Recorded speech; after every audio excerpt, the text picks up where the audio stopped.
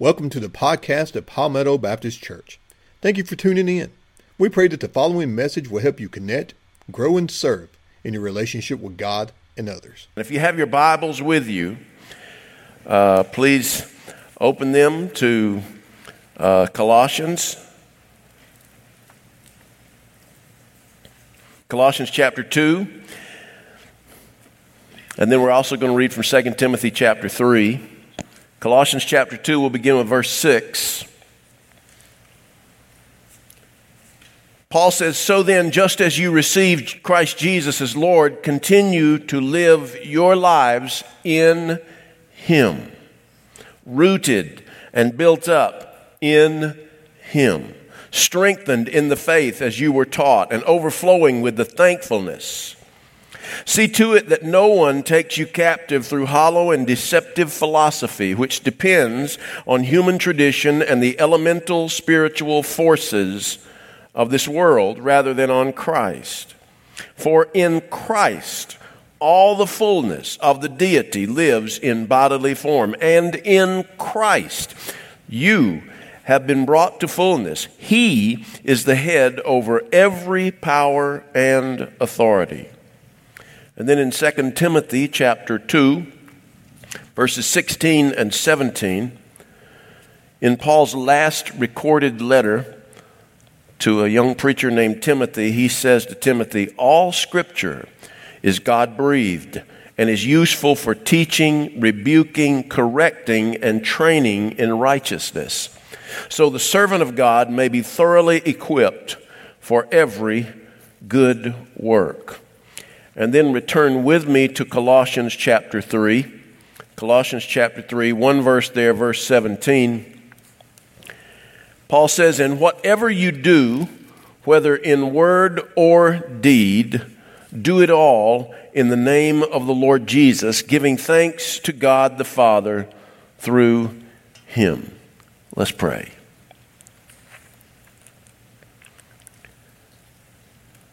Lord, we have worshiped you, and the worship has tuned our hearts toward you.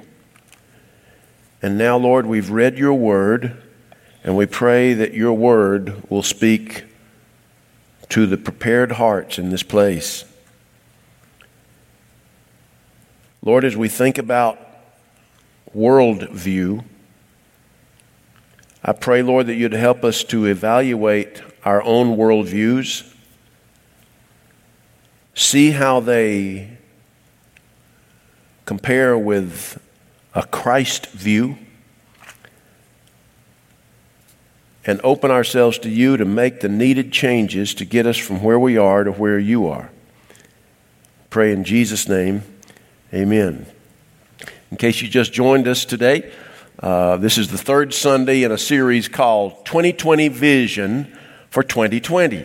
And it's a sermon series about something we call worldview, which is not a topic that we talk about an awful lot around the dinner table and so forth, but worldview is incredibly important, and it is something that is so important that I wanted to kick off this new year with a whole set of messages discussing the issue of worldview. Now, a worldview is the lens through which we see our world. Put more specifically, a worldview, your worldview, is the lens through which you not only see your world, but it is the lens by which you interpret what you see. And what we see and how we interpret it also influences how we respond to different things. So your worldview, and everybody in this room, from the youngest to the oldest, has a worldview. The question is not whether we have a worldview. The ideal question is, how well does my worldview add up to Jesus' worldview? Because his worldview is the worldview that we need to set as our goal, the goal for the lens that is the worldview of our lives. So the worldview is a lens through which we see and interpret our world. The second thing we've noticed here is that you can have a what we call a secular worldview, a purely secular worldview. And a purely secular worldview is one that excludes any supreme being. Therefore, it doesn't mention anything about God. And sadly, a growing number of people in our world are subscribing to a secular worldview, one that does not include God, or if it includes God, it doesn't consider God to be important. Certainly not important enough to allow him to govern and guide and be the priority in our lives. Now, the problem with a secular worldview for those of us who are Christians is this. A purely secular worldview is unacceptable because we who are Christians, who follow Christ, we believe in God. Not only do we believe in God, but we believe that the God who exists is the God of the Bible, the God that we read about, the God we are introduced to in the pages of the Old and the New Testament. Now, this God in the Bible is not only the creator of the universe, but he has revealed himself to us most perfectly through his Son, Jesus Christ. Jesus Christ is God who came to earth to die for our sins and to be raised again on the third day and to make intercession for us right now in heaven. And he fills us, when we trust him, he fills us through the presence of his Holy Spirit. And so the worldview that we as Christians should have is what I call a Christian worldview. By Christian worldview, I mean a worldview that is such that the lens through which we see our world would be the lens through which Jesus sees the world. So that we would see our world the way Jesus sees the world, and he would be the primary lens for how we view and interpret our world. Now, a Christian worldview should obviously have certain elements that make it Christian. If I have a worldview and it doesn't involve Christ, and I decide, hey, I want to receive Christ, and I receive Christ as my Savior, and suddenly I want to start looking at my world the way Jesus would look at my world, then that means that certain things in my life have to change. Certain things in my worldview need to be what I'm calling Christ-like. Jesus-centered. Now the question then is, what are the basics of a Christian worldview? What does a Christian worldview look like? And over the next several weeks, one sermon at a time, we're going to talk about the different traits that make up a Christian worldview.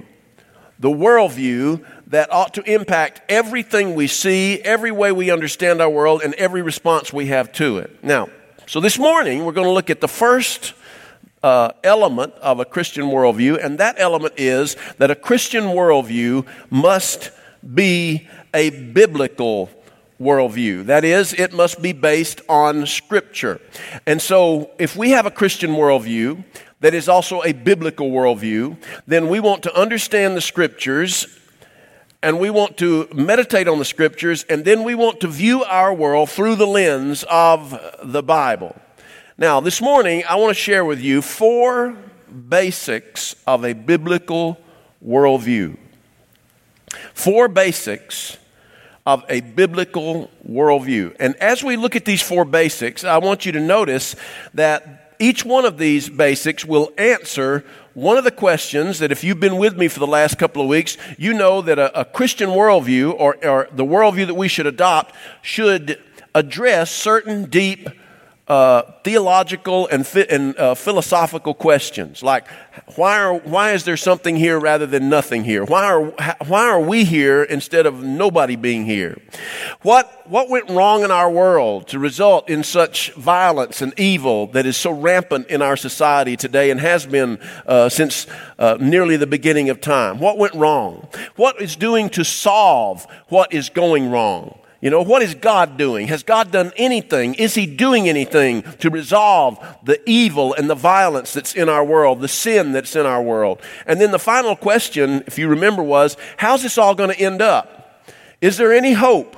Or is there just a dark square at the end of the tunnel with gloom and doom? How's it going to end up? So four deep questions. Why are we here as opposed to not being here? What went wrong? What is God doing to solve it? And how's this going to end up? Well, these 4 basics of a biblical worldview address those 4 questions. So let's look at them. First off, if you want to take notes on this, the first basic of a biblical worldview is this, that God created the universe, including humankind. It just starts that simply. God created the universe, including humankind. In Genesis chapter 1, verse 1, the Bible says, "In the beginning God created the heavens and the earth was without form and void, and darkness was upon the face of the deep, and the Spirit of God moved upon the face of the waters, and God said, 'Let there be light.' And there was light." God created everything that is. That's the way the Bible begins. The Bible assumes the existence of an eternal God in Genesis 1:1, and then it goes on to say that this eternal God created the universe and everything that is in it. So if the question is, why is there something instead of nothing? Why is there a universe as opposed to no universe? Why are we here as opposed to no people being here? The answer is God created everything that is. And He created human beings. In fact, if you look back at the story of creation in Genesis 1 and 2, human beings were the crown of God's creation. From the very get-go, we have been special. And even now, we are special. It is for you and me. It is for human beings that God sent His Son out of heaven down to earth in order to die on the cross for us. So God created the universe, including humankind. In Genesis chapter 1, verse 27, it says, "So God created humankind in His own image. In the image of God, He created them, male and female, He created them." So basic number 1 of biblical worldview, God created the universe, and including all human beings. And that answers the question, why is there something rather than nothing in our universe? The second basic of a biblical worldview is this: human beings, acting totally out of their own free will, chose to disobey God, thus corrupting our world. That's the second thing that the Bible generally teaches us. After God created us, we mess things up. And so you go to Genesis chapter 3 and you have the story of Adam and Eve. And as you know, God said to them, He says, "I'm going to give you the Garden of Eden." Eden, which means paradise. They were married in paradise. They were living in paradise. But He says, and there are tons of trees, tons of fruit, a lot of stuff you have access to in this huge garden. But He says, there's only one tree whose fruit I do not want you to touch. I do not want you to eat it. And yet, that was the one piece of fruit that Adam and Eve just had to have. I've noticed something about us, and I've noticed it ever since I was a kid. I noticed it in my own kids growing up, and now I noticed it in my grandkids, as perfect as they are. You tell them one thing they're not to do, and that becomes their one obsession. That becomes the one thing they want to do. So Adam and Eve took of the fruit that was prohibited from them to take, and it catapulted not only them but the human race into a condition of sin. And so we see that in Genesis 3. But listen, the initial sin of humankind not only plunged the human race into sin, but it corrupted the entire creation. How do you know that? The Bible tells us this. In Romans chapter 8, verse 22, the Apostle Paul is talking about the impact of that initial sin. And he says this. He says, as a result, the whole creation has been groaning as if in the pains of childbirth right up to the present time, to the time that he was writing. We could go on and say right up to our present time. Ever since the first human beings sinned in the paradise that God had created them, then sin entered the world, and it corrupted not only the human race but also the entire world, and our whole creation groans even to this moment, begging for relief. Now, so the first basic was God created the universe, every human being. That answered why is there something rather than nothing. The second basic is that human beings, out of our own free will, disobeyed God and corrupted our world. That answers the question, what went wrong?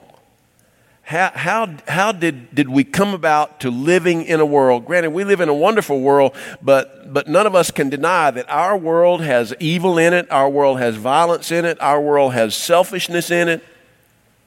Our world is so twisted up by sin, and it is all our doing. The third basic of a biblical worldview is this: since human beings cannot save ourselves, God sent His Son Jesus to serve as the example for how we are to live and to pay the penalty for our sins on the cross. John 3:16, for God so loved the world that He gave His only begotten Son, that whosoever would believe in Him should not perish but have everlasting life. God gave His Son to die for us. In Romans chapter 3, verses 23 and 24, the Apostle Paul says this. He says, for all have sinned and fallen short of the glory of God. That's the result of humankind sinning in the garden. But then verse 24 says this, but all are justified freely by His grace through the redemption that came by Christ Jesus. For verse 25, for God presented Christ as a sacrifice of atonement through the shedding of His blood, and it is to be received by faith. The end of verse 25 says. So this third basic of a biblical worldview says this, that God recognized the evil that was in the world, and He loved us so much that He decided to do something about the evil that was in the world. And so He came to earth in the person of His Son, Jesus Christ. And Jesus lived perfectly. Jesus died on a cross that had your name and my name on it. He died in our place. He suffered our penalty. He paid the price for our freedom. And then, having been dead, all the way through Easter Sunday, the Bible says that He rose. God raised His Son up from the dead. So Jesus paid the price to solve our sin problem. So the third major question that a worldview needs to ask is not only what went wrong, but what is the solution? What is God doing to fix things? Because only God can do it. Because you and I, number one, we're too tainted by sin to even come up with a good plan to solve it. And even if we came up with a plan, we're too tainted by sin to put it into place. And that's all the way from the smallest, youngest child in the pew to the leaders who fill the offices as presidents or prime ministers of major countries. Nobody is smart enough. Nobody is godly enough. Nobody is wise enough to come up with a plan to solve anything. And so it had to be God. So what is the solution for our world? What is God doing? God looked down, He saw us, and He sent His Son to die for us. He raised Him up from the dead to pay the penalty for our sin. You want your ticket to heaven? That's it. If, as Paul says, you receive Jesus by faith. What does that mean? Trust Him. Trust Him to save you. Trust Him to give you eternal life. That's what it means. But that's only part of it. You see, I think that's where too many of us Christians stop at this particular basic. Because we want to stop with Jesus paid the penalty for my sins. Jesus died on the cross so I could have a ticket to heaven, and we just stop right there. But there's more. Because not only did He pay the penalty of our sins, but Jesus serves as an example for how we should live. Did you hear me talking with Shelby earlier today when she was being baptized? I said, Shelby, imagine that you were alive and then you died and was buried, and sometime much later, God raised you back up. Would life be different? And she immediately said yes. And you're right, Shelby. If you're a Christian, the moment you gave your life to Christ, you died to sin. And God, through Jesus, raised you up to a new life. Not just with a ticket to heaven, but He raised you up with a new life, and you and I should be different people as a result. We should live differently. We should think differently. we should speak differently. We should act differently. Now, granted, sometimes all of us, even the best of us, are going to make mistakes. I'm not suggesting that we can be perfect, but let me tell you something. If Jesus is in your life, your life overall ought to be different. In what way? People ought to be able to see Jesus in your life. In Philippians chapter 2, verse 5, Paul quotes a song, an old song in the ancient church. And here's what he says. He says, your attitude should be the same as that of Christ Jesus, who being in very nature God, Jesus was God, did not consider equality with God something to be grasped and held on to, but instead made himself nothing, taking the very nature of a servant, being made in human likeness and being found in appearance as a man, he humbled himself and became obedient to death, even death on a cross.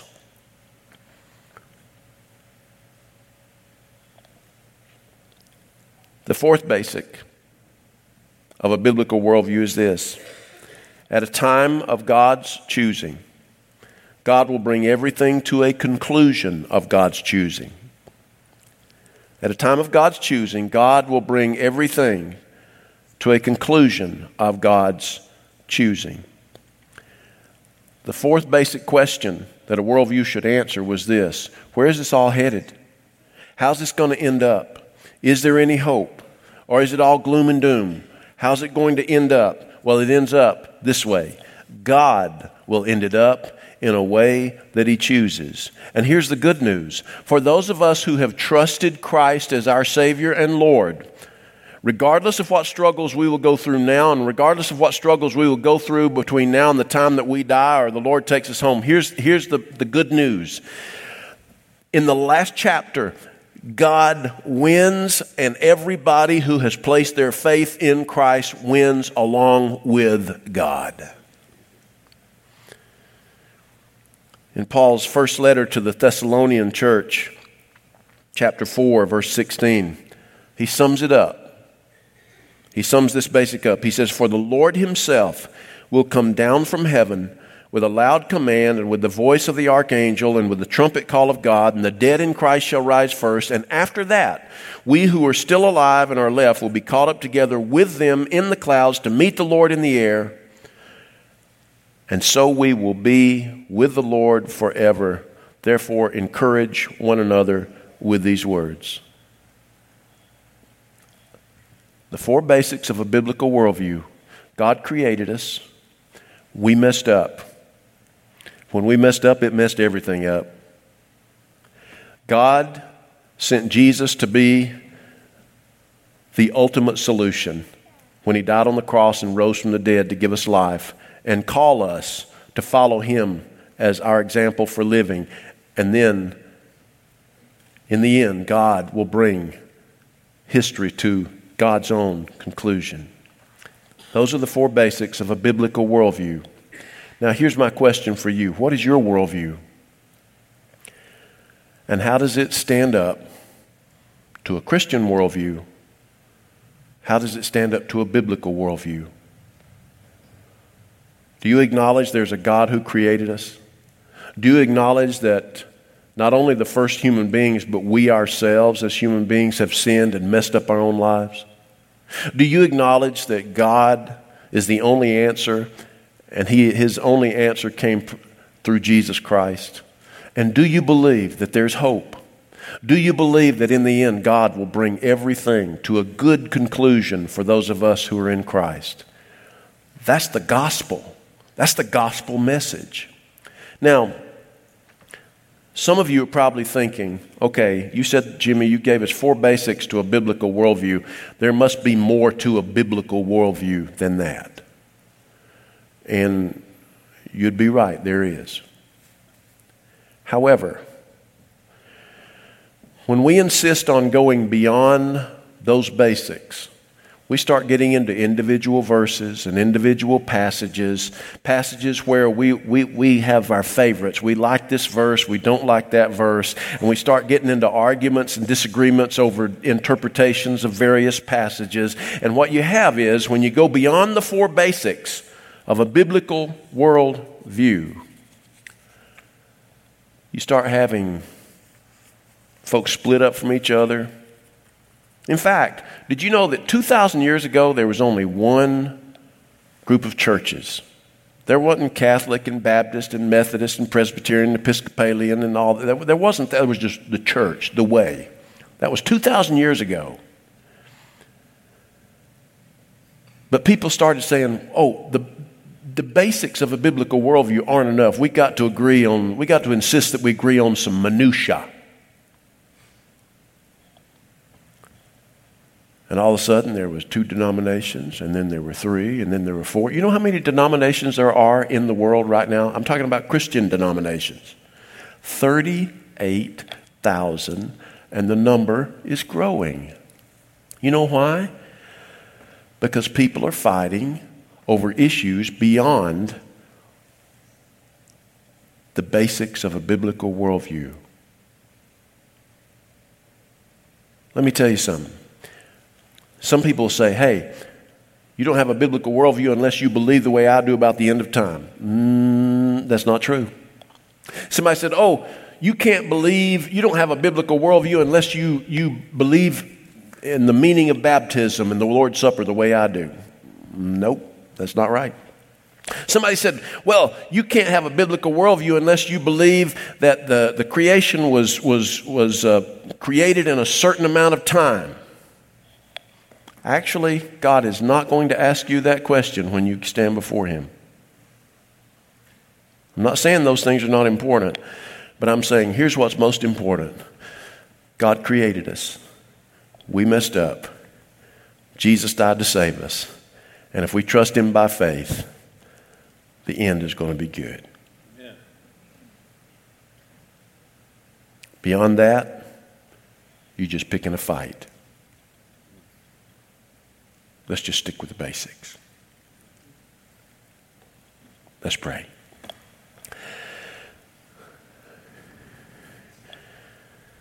Thank you, Lord, for creating us.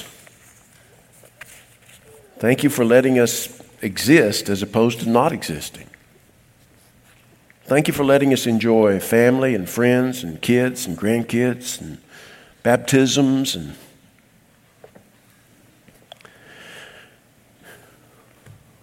thank you for not giving up on us when we messed up and we continue messing up. We're experts at messing up. Thank you for sending your Son to die for us when we didn't deserve it. And thank you for the promise that there's a good ending in sight for those of us who love you. Lord, as we go to this invitation, maybe there's someone here who doesn't know you. They haven't received you as their Savior and their Lord. Lord, I pray that they would step out. Lord, I want to pray with them as they talk to you and ask you to come into their lives. Let this be a good day for somebody to be saved. I pray in Jesus' name. Amen.